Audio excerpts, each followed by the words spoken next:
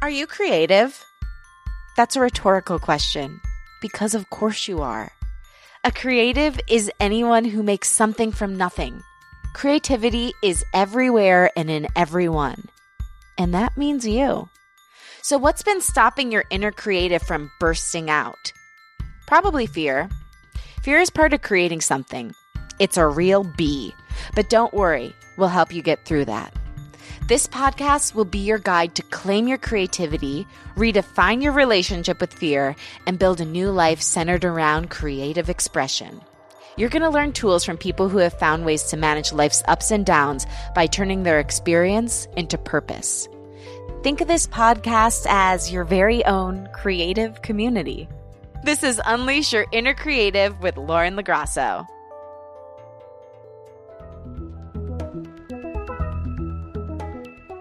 Hi there, it's Lauren LaGrasso here, back with you, my baby.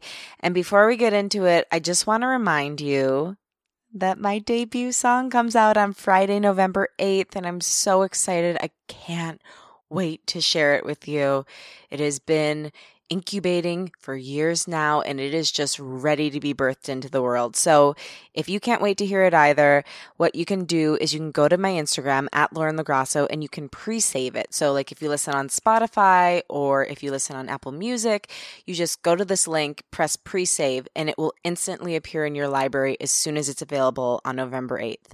And I also have a single release show that I'm doing here in Los Angeles. It's actually in West Hollywood to be exact, at Bar Lubitsch on Monday, November 11th. It's going to be at 8:30 p.m. Covers $10 at the door, a steal, less than it costs to go to a movie. Also, it would have been my grandparents' 69th wedding anniversary, and it's 11/11. Great time to be together, to be getting into our creativity. I'd love to meet you, hug you, and just share this music with you. It would mean so much. So I hope you can make it out. And now I'm going to get into a little creative check-in. And today's creative check-in is that just because you can survive somewhere doesn't mean that you should or that it's ideal. And this idea was brought on by, believe it or not, succulents. Yes, succulents. Those saucy little plants that are like a hybrid between a shrub and a cactus. And I've had one for quite some time now. I got it for my 29th birthday from my dear friends Roxy and Ashley. It's in a beautiful pot. And Ashley said it was like some sort of like designer looking pot. It really is. It's gorgeous. I keep it actually in the corner on top of my water cooler, which maybe isn't the most attractive way to display it, but it just makes me happy to look at it. But I've recently found out that succulents are actually meant to be in a storage unit, aka a pot, that has some sort of drainage because that's how they best grow.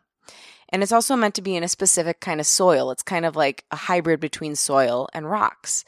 And this succulent is in a pot that is beautiful, incredibly gorgeous, but definitely doesn't have drainage and is potted in regular soil.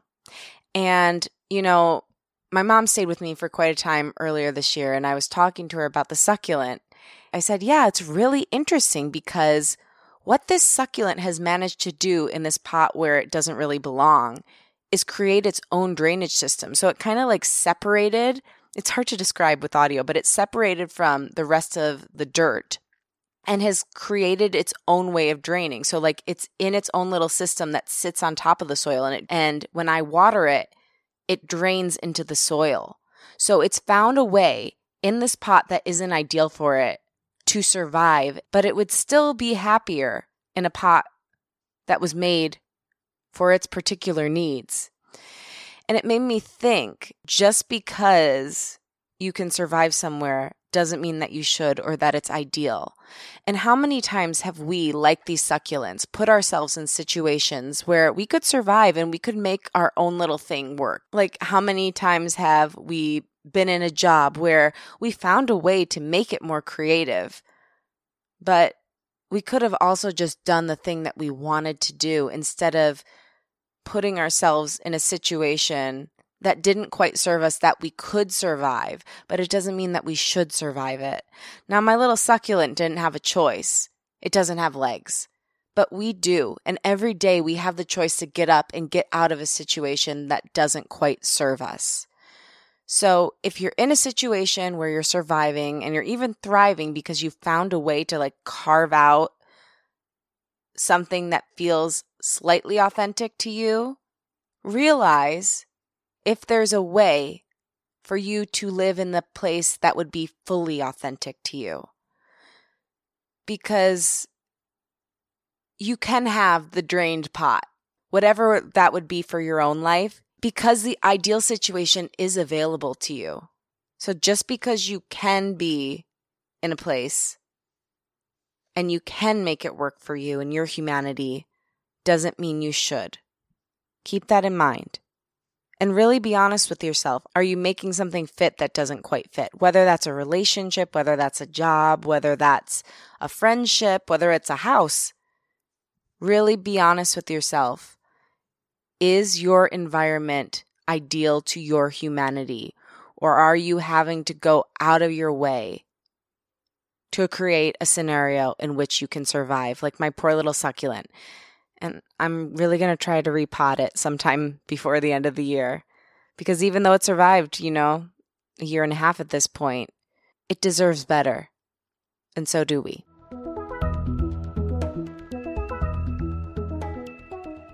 Zoe Cantors is an actor, writer, and producer, best known for writing, producing, and starring in her original feature film titled Up There. Zoe is also a friend of my bestie, Johnny Manganiello, aka Johnny Cakes, who you know and love from his past appearance on the show. Zoe grew up dreaming of acting. She went to the University of Michigan and graduated with her BFA in theater and a dream in her heart to move to Los Angeles. Upon moving out here, however, she quickly realized that the business side of her creative passion was complicated, and she wasn't prepared. She learned the hard way and cut her teeth doing web series and plays. However, after years of waiting for opportunities, she wasn't fully satisfied and finally decided to empower herself. One day she decided to quit her serving job, write a feature film, and go back home to Michigan to shoot the film. Within just a few months, her and her boyfriend/writing partner, Daniel, had written and filmed everything. I think I was just so scared. And I didn't know how to create the environment in order for success. And I just kept joining in on other people's projects rather than starting my own because that felt easiest. And it wasn't until my boyfriend was like, you have to start writing. You have to do it. Today, the film has been shown at several film festivals, is being screened in movie theaters across the country, and will be available on video on demand later this month. Good things can happen when we empower ourselves. Zoe is proof of that. I wanted to have her on to talk about how to kick fear out of the driver's seat and take your life into your own hands. I also wanted to talk about the important role our romantic partners can play in our creative journey. Her boyfriend and creative collaborator has been a huge cheerleader for her in her journey to believe in herself. She shares some important tools on how to work with your partner that I know you will find fruitful. From our conversation, you'll learn the benefits of going to acting school, why when you're writing it's important to just get something on the page, even if it sucks, the connection between tight deadlines and success, how to get a film distributed, tips on working with your romantic partner, plus why a throuple can be a huge benefit when it comes to creative life. Oh yeah, you heard me right. Can't wait for you to hear that part of the discussion. It's so good. Now here she is, Zoe Cantors. So let's talk about your path. Okay, let's do it. Do you remember the first time you knew what you wanted to do and what that felt like? I'm one of those annoying creatures that was like, it's the only thing I've ever wanted to do. Yeah. So it's a blessing and a curse. At what age was this transpiring? Like, what was I started singing when I was young. So that's when I got the like love of performance. The bug. Yeah, that nasty bug. It really can be nasty at times. There's no fucking flu shot for this. Exactly. Mm-hmm. PSA, get your flu shots. All right. I've never gotten one. Never will. Next question. Okay, great.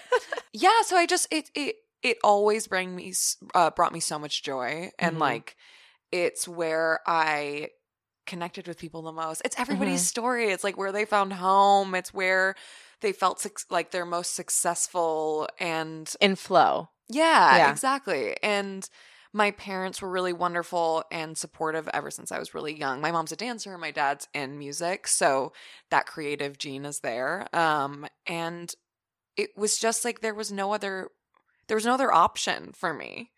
Yeah, and luckily I've been pushed in the right direction along the way, and I've ended up here and figuring it out. And here is sunny Los Angeles. Welcome to the City of Angels. Yes. But before you came here, you went to U of M. And that's something I actually haven't delved into with any of my interviewees yet, talking about what it's like to really go to art school and what are the benefits and drawbacks of that. So how did you make that decision? And what was the experience like for you? I actually started at Michigan as just a general LSA student. I didn't know this. Yes. Scandal.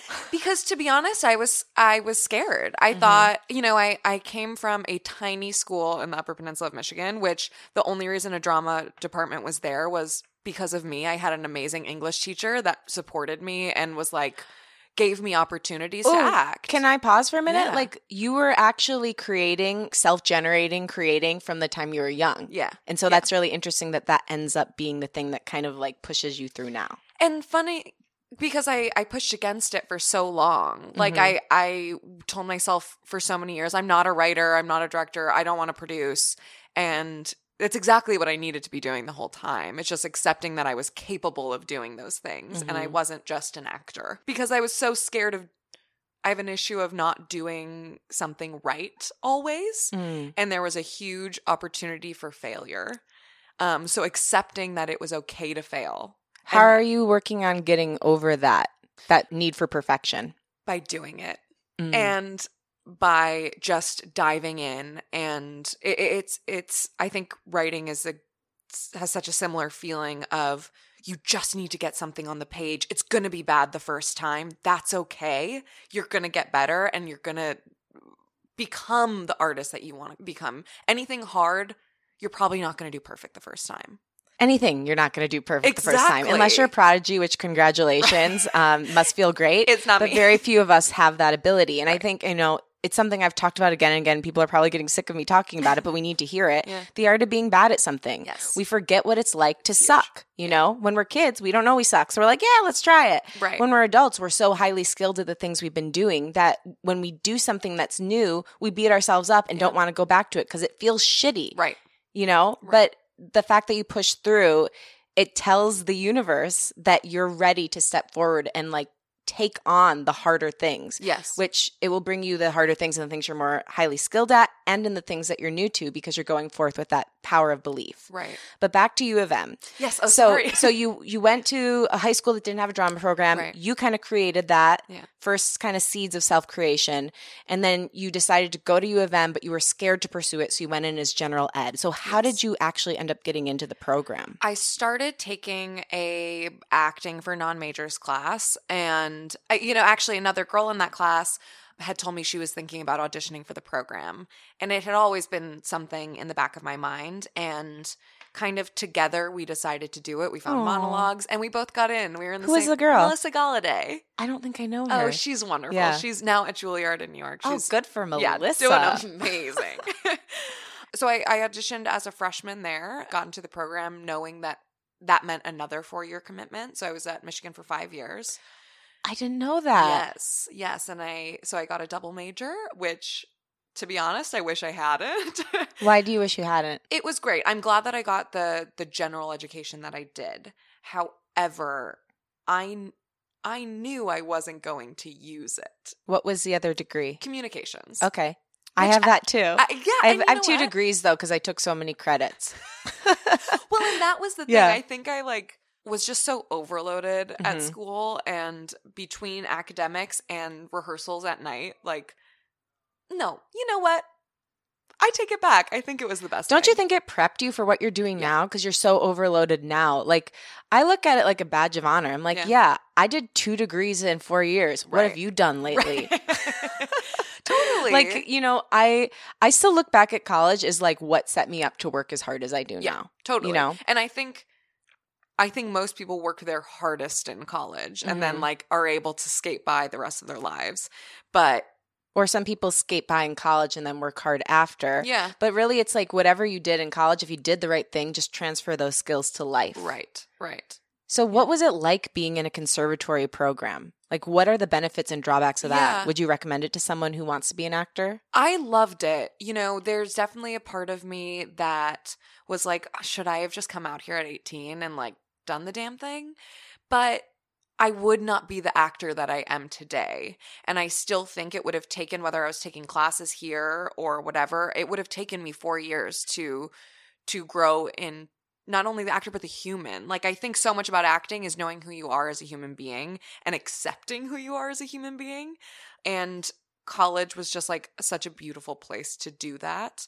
Not to mention being supported by just unbelievable professors and doing different types of acting that I wouldn't have done if I came straight out here. It's just not, I wouldn't have clowned. Right. And that was like my favorite thing that I did in college. And let's just be clear, it's an actual class Yes. about being a clown. Yes, and it is the hardest acting class I've ever taken. Tell me why. What is that class like? What does it entail? Yeah. Should we take a clowning class? If you can, yes.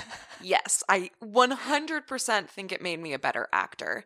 It's all about, like, so your clown is your deepest desire to perform. Oh, It's your child I wanna self. be a clown I right know. And there was something just like therapeutic about it. You would come in, it didn't matter what kind of a day you were having, you were able to shed that all off and like play. And it was all about being vulnerable and not being afraid to make a fool of yourself and falling on your face 1,000 times until it's funny. You know what I mean? Like it's such a like beautiful metaphor for life of like, it may not work the first time, it may not work the second time, it's gonna work the third time. That's that like rule of threes. Like, do you have to be funny as a clown? You can be No. a sad clown. Totally. And would you paint your face? Like, how far does the clowning go? yeah, we didn't paint our faces. So like each week we would bring in a new article of clothing that our clown would wear. And our professor, who he referred to himself as the ringmaster, would accept or deny your piece of clothing. So like you would do what they call a noodle. Sounds like something John makes up. Where basically he gives you a premise. John is our mutual friend who you've heard on the podcast before Yes. at Johnny Cakes. The He's Johnny amazing. Cakes. I'm so sorry. I just had one of his cakes last night. Delicious. It's the best. So you do a noodle where basically he gives you a premise and you go up as your clown and you play. Mm-hmm. And he'll be like, your shoes need to be smaller. Or you figure out whether you're a leader or a follower. And you kind of create this human and persona and outfit around it. So we do wear noses and we don't paint our faces, and all of my clothes were just like my roommate's shoes that were too large for me and these weird pair of like pants that I had to like tie up high. You know, it's truly about just what like feels right to you. That sounds amazing. I'm Yeah. going to see if they have clowning classes in LA. You should. We'll get back to you, the listener. So overall, you would say the BFA in acting was really important for you, for your personal development Yes. and your development as an actor, because you at 18 probably weren't ready to like come out here and like move to the big city. I think I would have been overwhelmed by outside forces, and I was able to like cultivate my core of a human being and stay It was Pilates for the performer. Exactly. Those long lean muscles. Yeah. I love that. And I think it does it can work to come out here right away Totally. as soon as you graduate high school, but you have to be a very particular person. Like I would have been chewed up and spit out Same. if I had done that because I was so green. I was still green when I moved here at Me 22. too. But if I had moved here when I was 18, I would not have survived it. So if you are like a highly developed person and you've always been that way, you're a really old soul and just get it, have total clarity about what you want in life and in career, Totally. go for it. But otherwise, I do think that the acting degree or at least some sort of schooling to like put a gap between high school and life school is really, really necessary and important. Yeah. And the only thing it didn't do, which I do think coming out to LA right away and like figuring it out as soon as you can, is that business aspect of it. Mm-hmm. And they just, they still very much teach for a theater career. Mm-hmm. And that's not what the majority of people now they're going are doing. So right. they come to LA and they're like, I'm not going to play a 40-year-old in a play. And like, why? yeah, exactly. And like, I don't know how to get an agent or a manager. Yeah. And How did you go about learning that when you moved here? speaking of creating, my school didn't have a showcase at the time. And about 2 years before. And a showcase, let's explain what that Yes. is. So it's most theater departments will put on a showcase in New York and in LA for casting directors and agents and managers in order to kind of like present their class of 2020 to the industry. And that's often how people get managers and agents and start getting called into rooms. So they didn't have that set up for us. They thought that that wasn't the right way to do it. So my class and I decided we were going to put on our own showcase. Again, self-creation. I'm seeing the pattern here. Yes. So I spearheaded that, and it was a semi-success for the first year, but now the program is doing it for everybody. So I'm happy that we were able to at least like initiate that need and proof that it's worth it for all future U of M students. So we put on the showcase. I got a manager through that.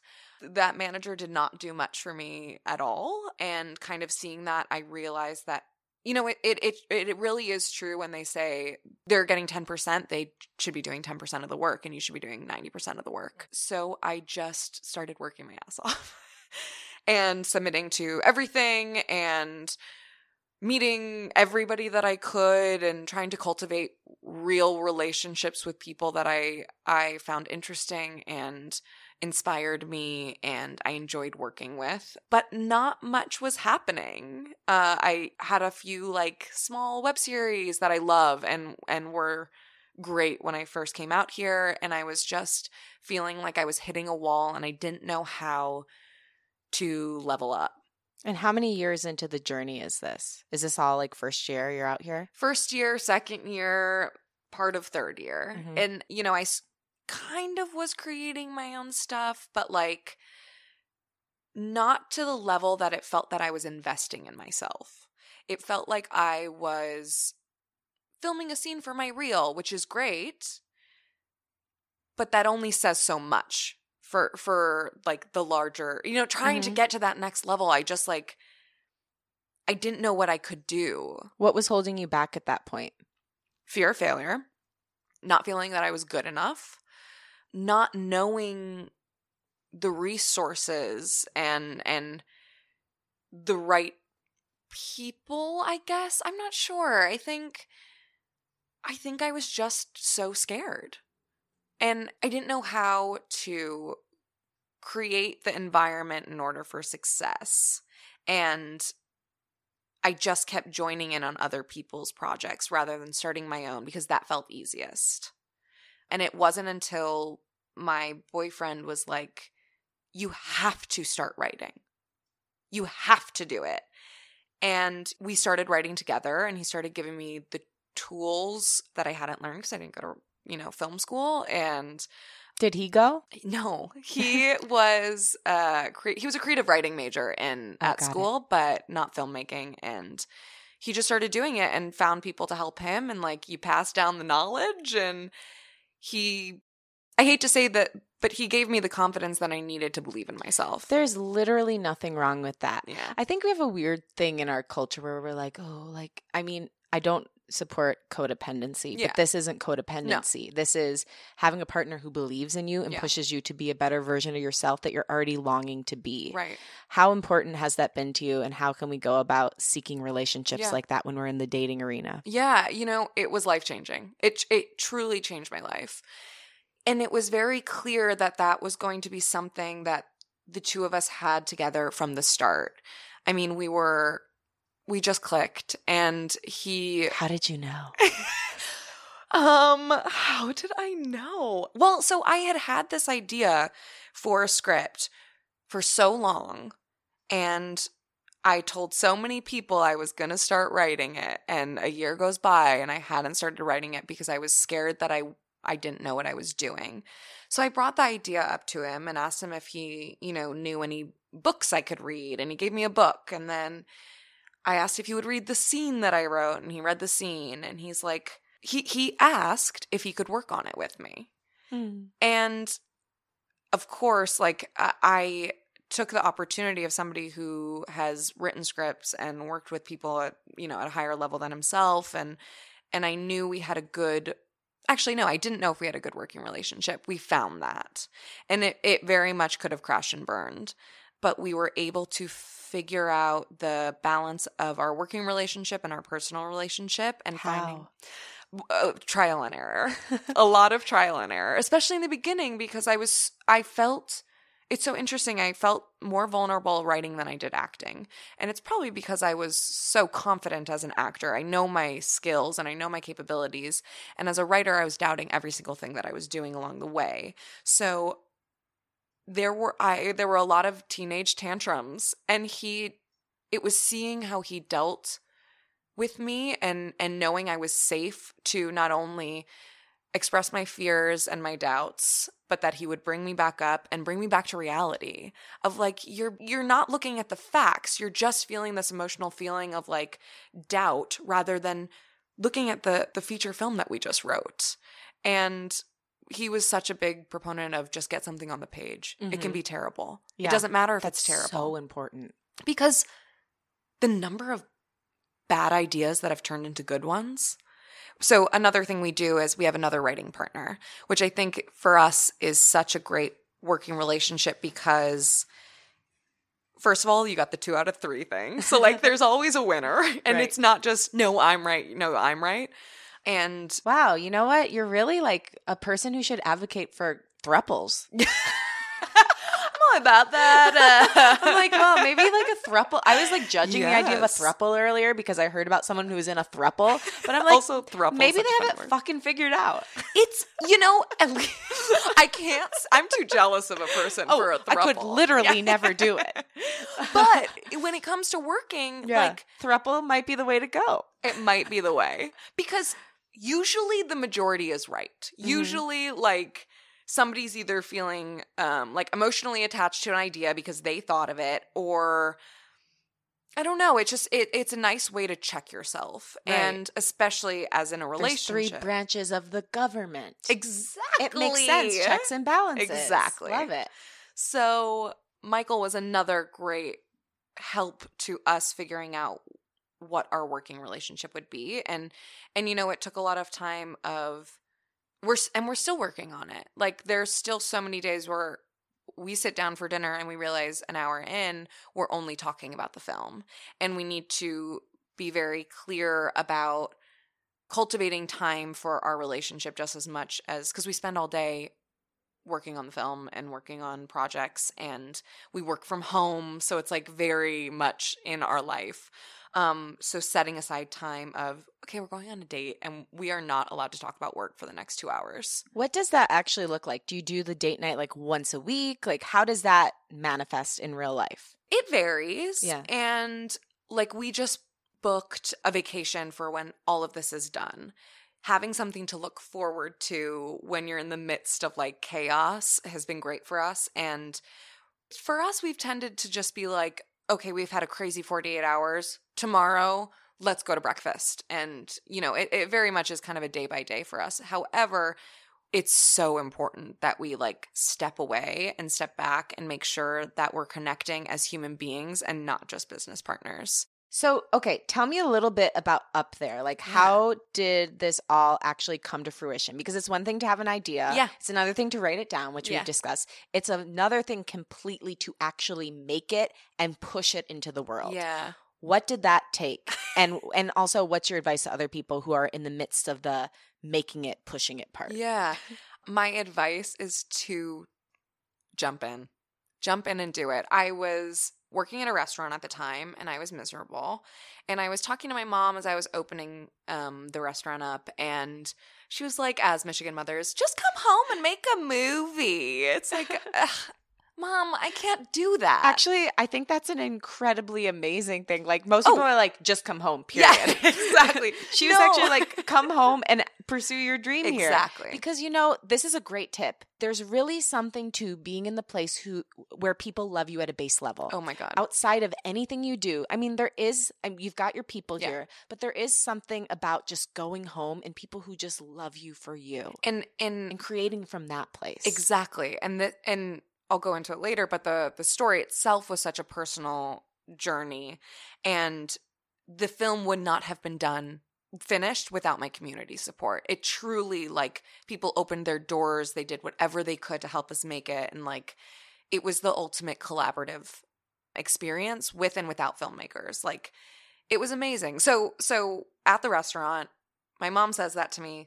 I'm finishing opening, I'm really thinking about it, and I said, fuck it. And I texted Daniel and I said, hey, I want to quit my job. Can we go home and make a movie? And he just replied, yep. And that's when we started. We pulled Michael in. That's when we started working with him. And we started writing. I had an idea of what I wanted to write about, and we started writing that next week. And so that was in June, and we started filming in August. I mean, it was That's amazing, also amazingly stupid. Like, it was, but there was something so beautiful about how naive we were, and I think that was the reason we were able to do it. The power of not knowing. Exactly. You didn't know how hard it was going to be, so it wasn't as hard as it could have been. Exactly. And it was like this unbelievably crazy experience. But we did it, and we finished it to, I think, like, way beyond what people expected us to do. And so we wrote it in about 3 weeks, a little bit less. We were rewriting on set. Like, our fear couldn't hold us back because we had set a timeline, we had set a date, we had the money, we were going to do it. Yeah. And we were going to figure out the rest as we went. Tight deadlines force you to stay present. Yes. That's a really great tip. Exactly. And there was no problem that we couldn't solve because we had to. We had never, it was such a small amount of money for a film, but it was a big amount of money for us. And like, how much was the budget? Yeah, for production, it was $20,000. Wow. But that was possible because of my community. My high school friend's mom gave us the hardware store to film in for the day, and the grocery store let us take over an aisle. We like helped people find their pasta in between takes. Like, it was just, people truly opened their doors and wanted to make this happen for us as much as we did. And it was a story that I didn't want to tell anywhere else but in my community. What is the story? Yeah. Oh, so I'll give you the just give little me synopsis, and then I'll give the background. Yeah. So the synopsis is a New York Times journalist comes into a small town in Michigan doing a story about closing of open mines. But nobody will talk to him, big city. Open mines? So the area that I live in is a big iron mine. Oh, wow. Yeah. So the mines are closing and jobs are being displaced. Oh, wow. And nobody will really talk to him, and he meets this local girl who offers to help in exchange for writing lessons. And he comes to find out that 10 years prior, her 3 best friends and parents were killed in a shooting, and she deals with that trauma in a very particular way, and he begins to manipulate her in order to get that story rather than the one he came to write. Ooh. Yeah. Where did you get this idea from? So when I was, and as you said before, it was kind of something immediately I knew I wanted to write about. When I was a senior in high school, there was a shooting in the town that I grew up in, and I lost one of my best friends along with 2 other teenagers in the community.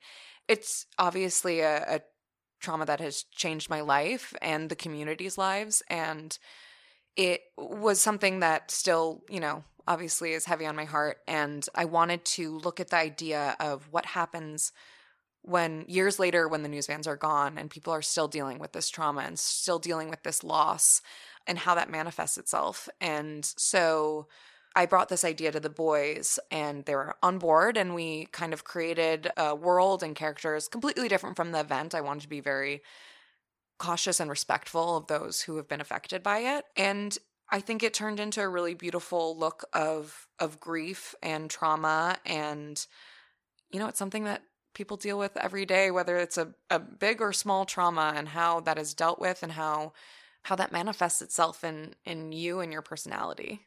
Yeah, it's so interesting. Of all people to get inspired by, Chelsea Handler said this thing that like really blew me away. Yeah. And she was talking about losing her brother. And she said, I didn't realize that you could get stuck in a moment. Yes. That you could have this thing happen to you and your mind, while you've moved on, like physically, your body's different. You're like literally in a different place. You're still moving through life. But that one piece of your mind associated with that trauma is still back there. Yeah. And that there's all these little ways you're still being affected by it every day. Right. And that's very much what the lead character is dealing with. Mm-hmm. She hasn't been able to move on, and this like unbelievable need to keep their memories alive, which is something I very much felt as a teenager, of how do we, people wanting us to move past it, but how are we able to understand what happened and still respect the memory of our friends who we've lost. How did you do that in real life, and how did that affect your journey as a human and a creative? It's funny. I was just talking to my therapist about it. Like, I don't know that I've ever really dealt with it, and I don't know that it's something that you can move on from. And as a creative, I think I don't know. I think as an actor, I know what that immediate loss feels like. I don't know. I've never thought about that, actually, as a creative, how that has affected me. Well, it probably gives you an instant empathy for any character you're playing. Yes. Because I've seen you act. I've had the privilege before. And you do have a really great way of making, like, I don't think your character is particularly likable. The one in, what was that play called? Dying City. Dying City. Yes. But you brought a likability to her and an empathy to her that if someone else had embodied that character, like, I'm just saying, like, her lines weren't likable. Oh, but the way you portrayed her was because of the empathy you brought to her.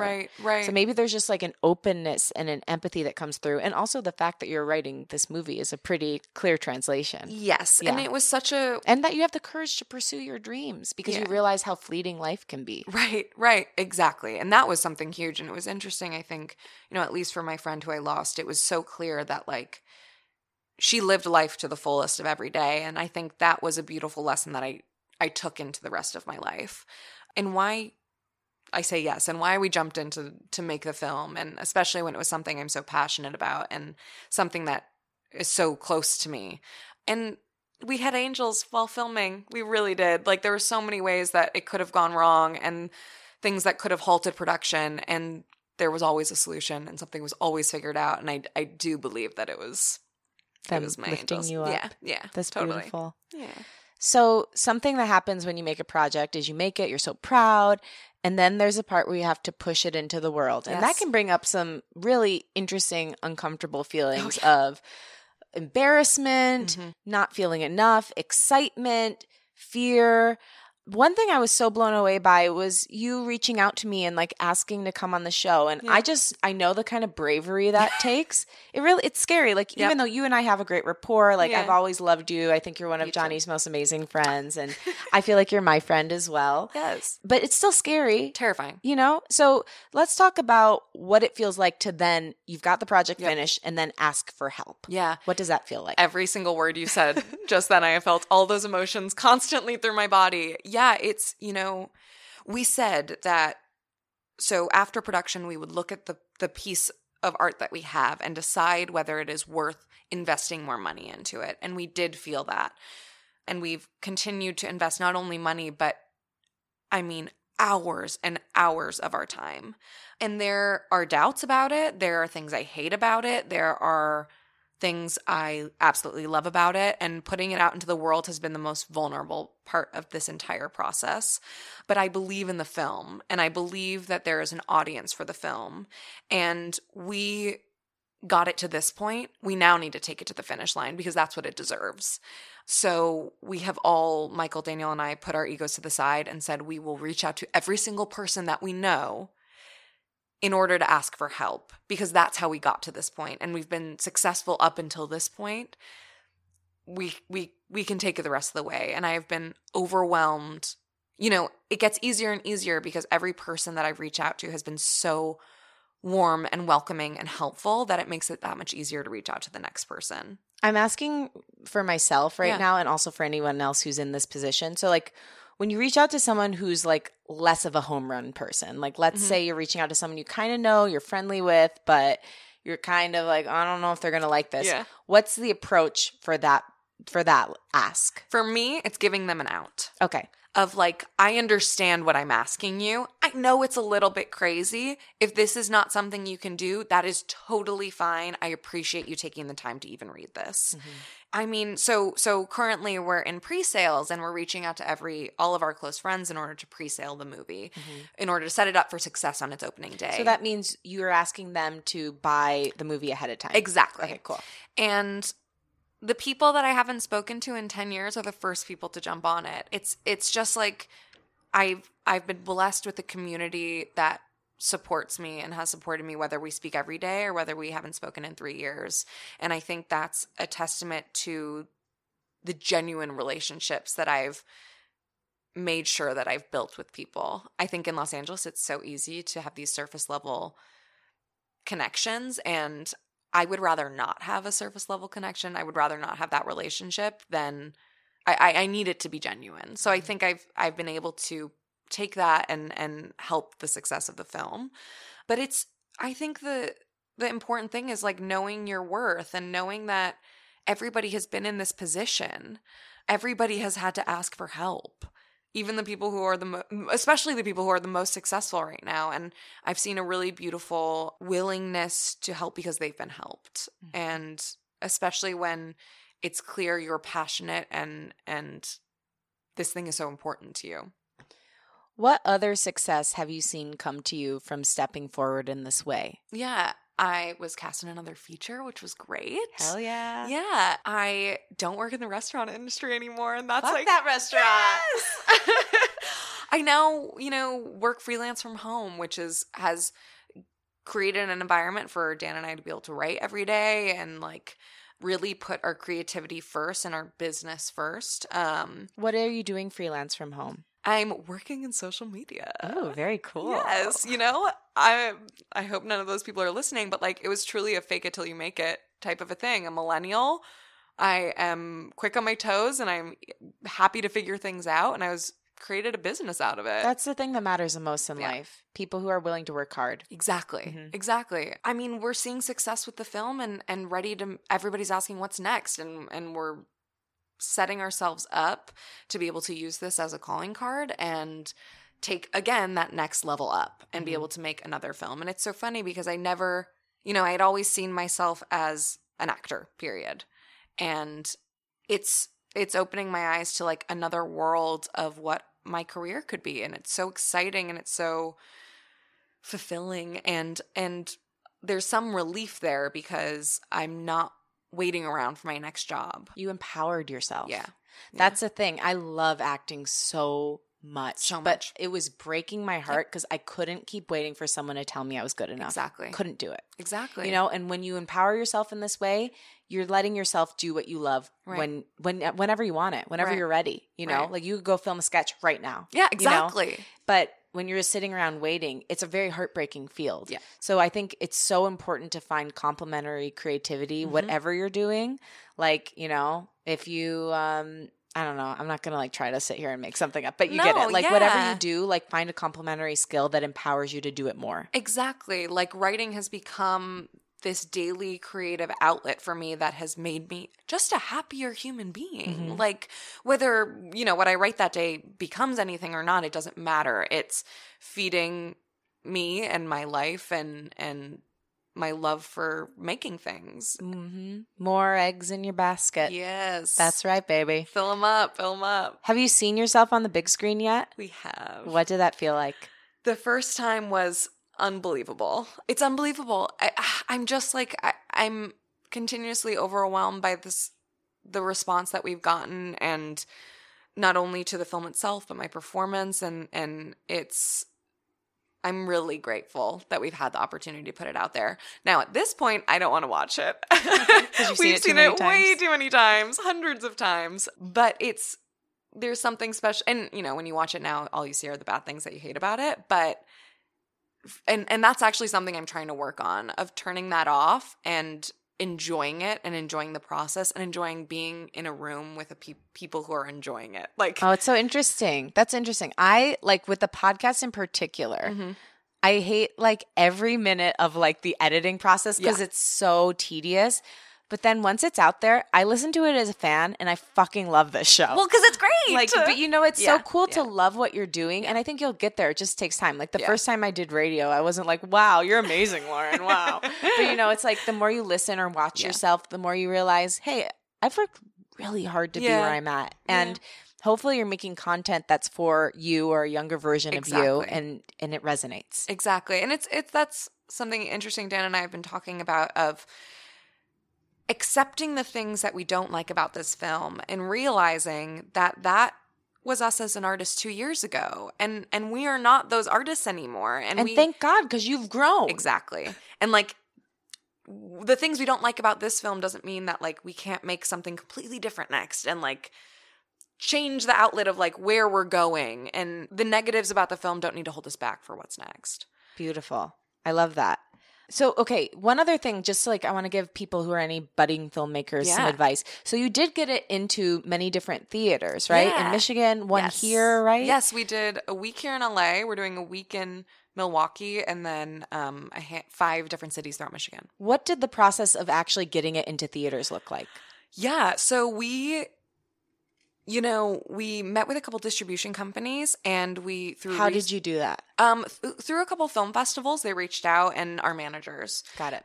And we, between research and our conversations with them, we realized, a lot of these smaller independent film distribution companies they take advantage of these indies, and it's really hard for you to see the profit. So we decided to self-distribute our film. So we still owned it. We will see every cent that is put back into the film in our pockets. We kind of felt like, we did everything up until now. Why shouldn't we finish it off? So I was cold calling theaters. That's so cool. Yeah. And just, reaching out to these small independent art house theaters throughout Michigan. We knew, anybody who is from Michigan or has some sort of kind of Midwest connection, there's been that immediate. We all want to help each other. Exactly. So badly. Exactly. So I just reached out for weeks, and we had some wonderful theaters respond to the movie and the idea. And so next week we leave, and we are going to each city and doing Q&As in all of them and sharing them with, we're going back home and sharing it with where we made it.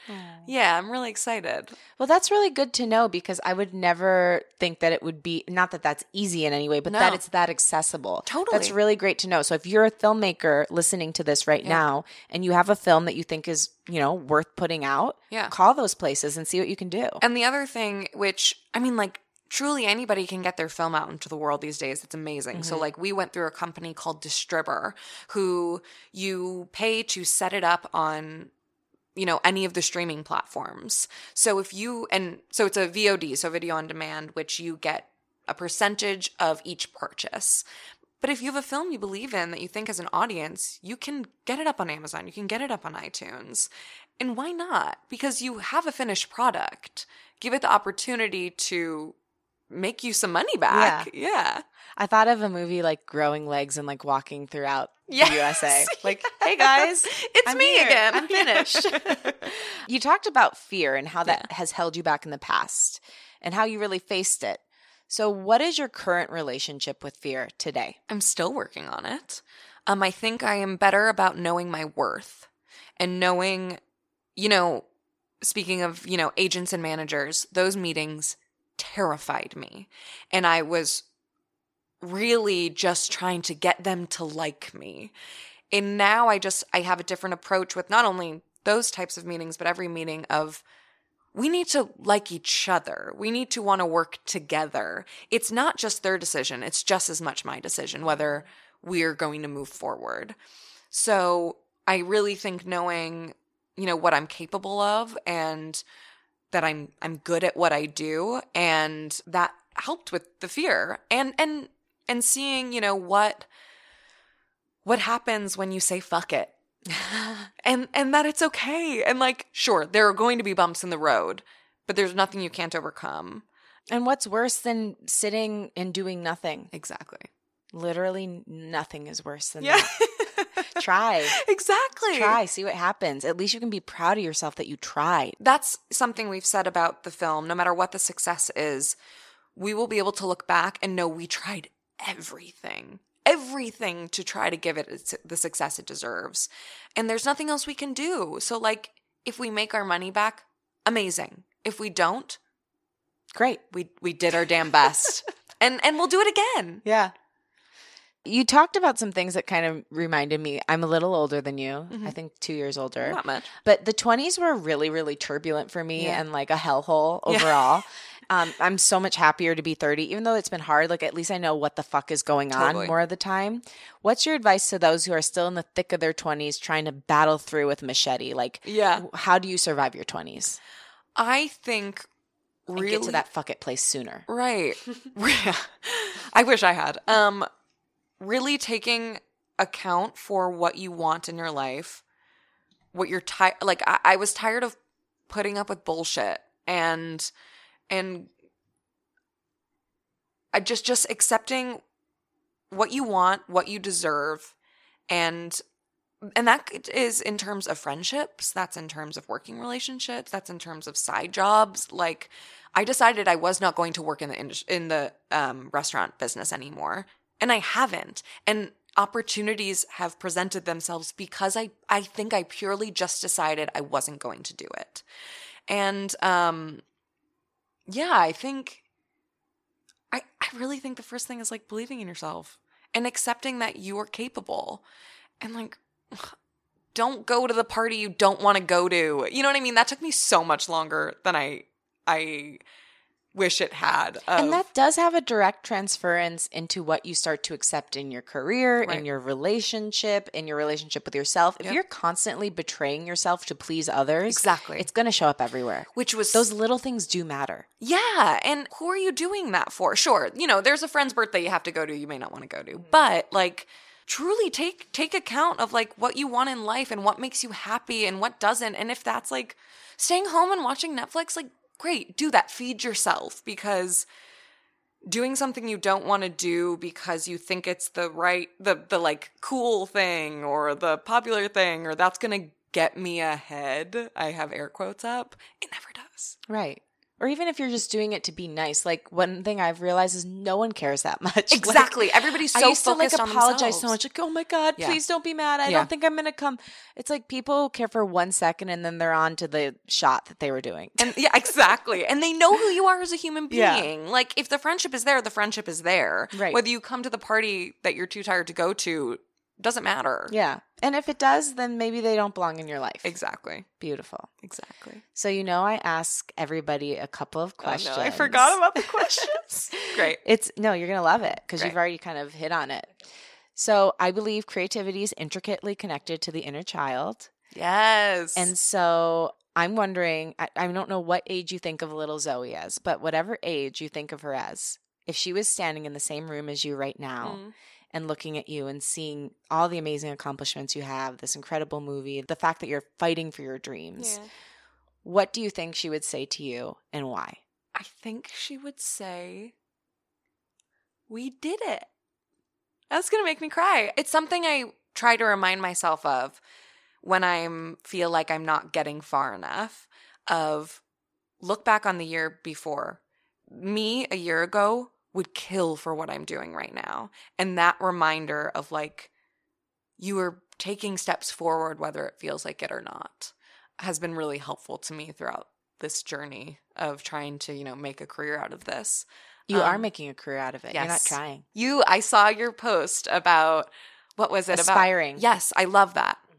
Because fuck that, I've spent my whole life doing this. You're an actor, you're a writer. No one can ever take that away from you. Regardless of whatever the outside result is, you will always be those things. Yeah. So, yeah. And I think you know that. Yeah. And then what would you say to little Zoe and why? I would say something along the lines of like, don't worry about everybody else. I think I've been so consumed with not really other people's success, but measuring myself up against where I think I should be or where other people may be, and focusing on where I am and what I want to do, and not worrying about what other people are thinking or what other people are doing, and trust that I'm on my path. And that path may be different to somebody else's, but I'll get where I need to go in the end of the day. Yes, you will. Yeah. Thank you for being on Unleash Your Inner Creative. Thank you so much, Lauren. This is great.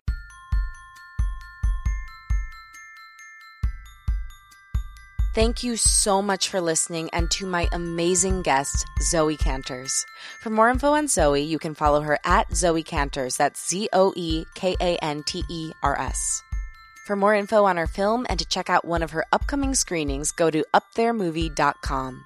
The film will be on video on demand Tuesday, October 12th, so check it out. And you can actually pre-order it right now, which really helps in getting those first day purchases up and helps them get on lists, so go ahead and do that. Thanks to Liz Full for making this show's theme music. Follow her at Liz Full. And thank you. If you love the show, be sure to subscribe and give it a rating and review on Apple Podcasts.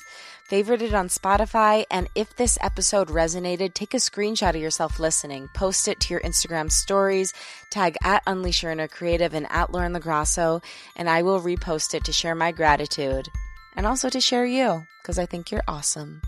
And again, my song's coming out on November 8th, so you can pre-save it with the link in my Instagram bio at Lauren LaGrasso, and check out my show at Bar Lubitsch on November 11th at 8:30 p.m. My wish for you this week is that you just start. Like Zoe said, get something down on the page. Whatever the equivalent of that is in your creative life, don't be too afraid to start. Just get something out there and you can edit it later. But that feeling of starting is so empowering, and it opens the floodgates for all the rest of your creativity to come through. All right. Have a beautiful week. I believe in you.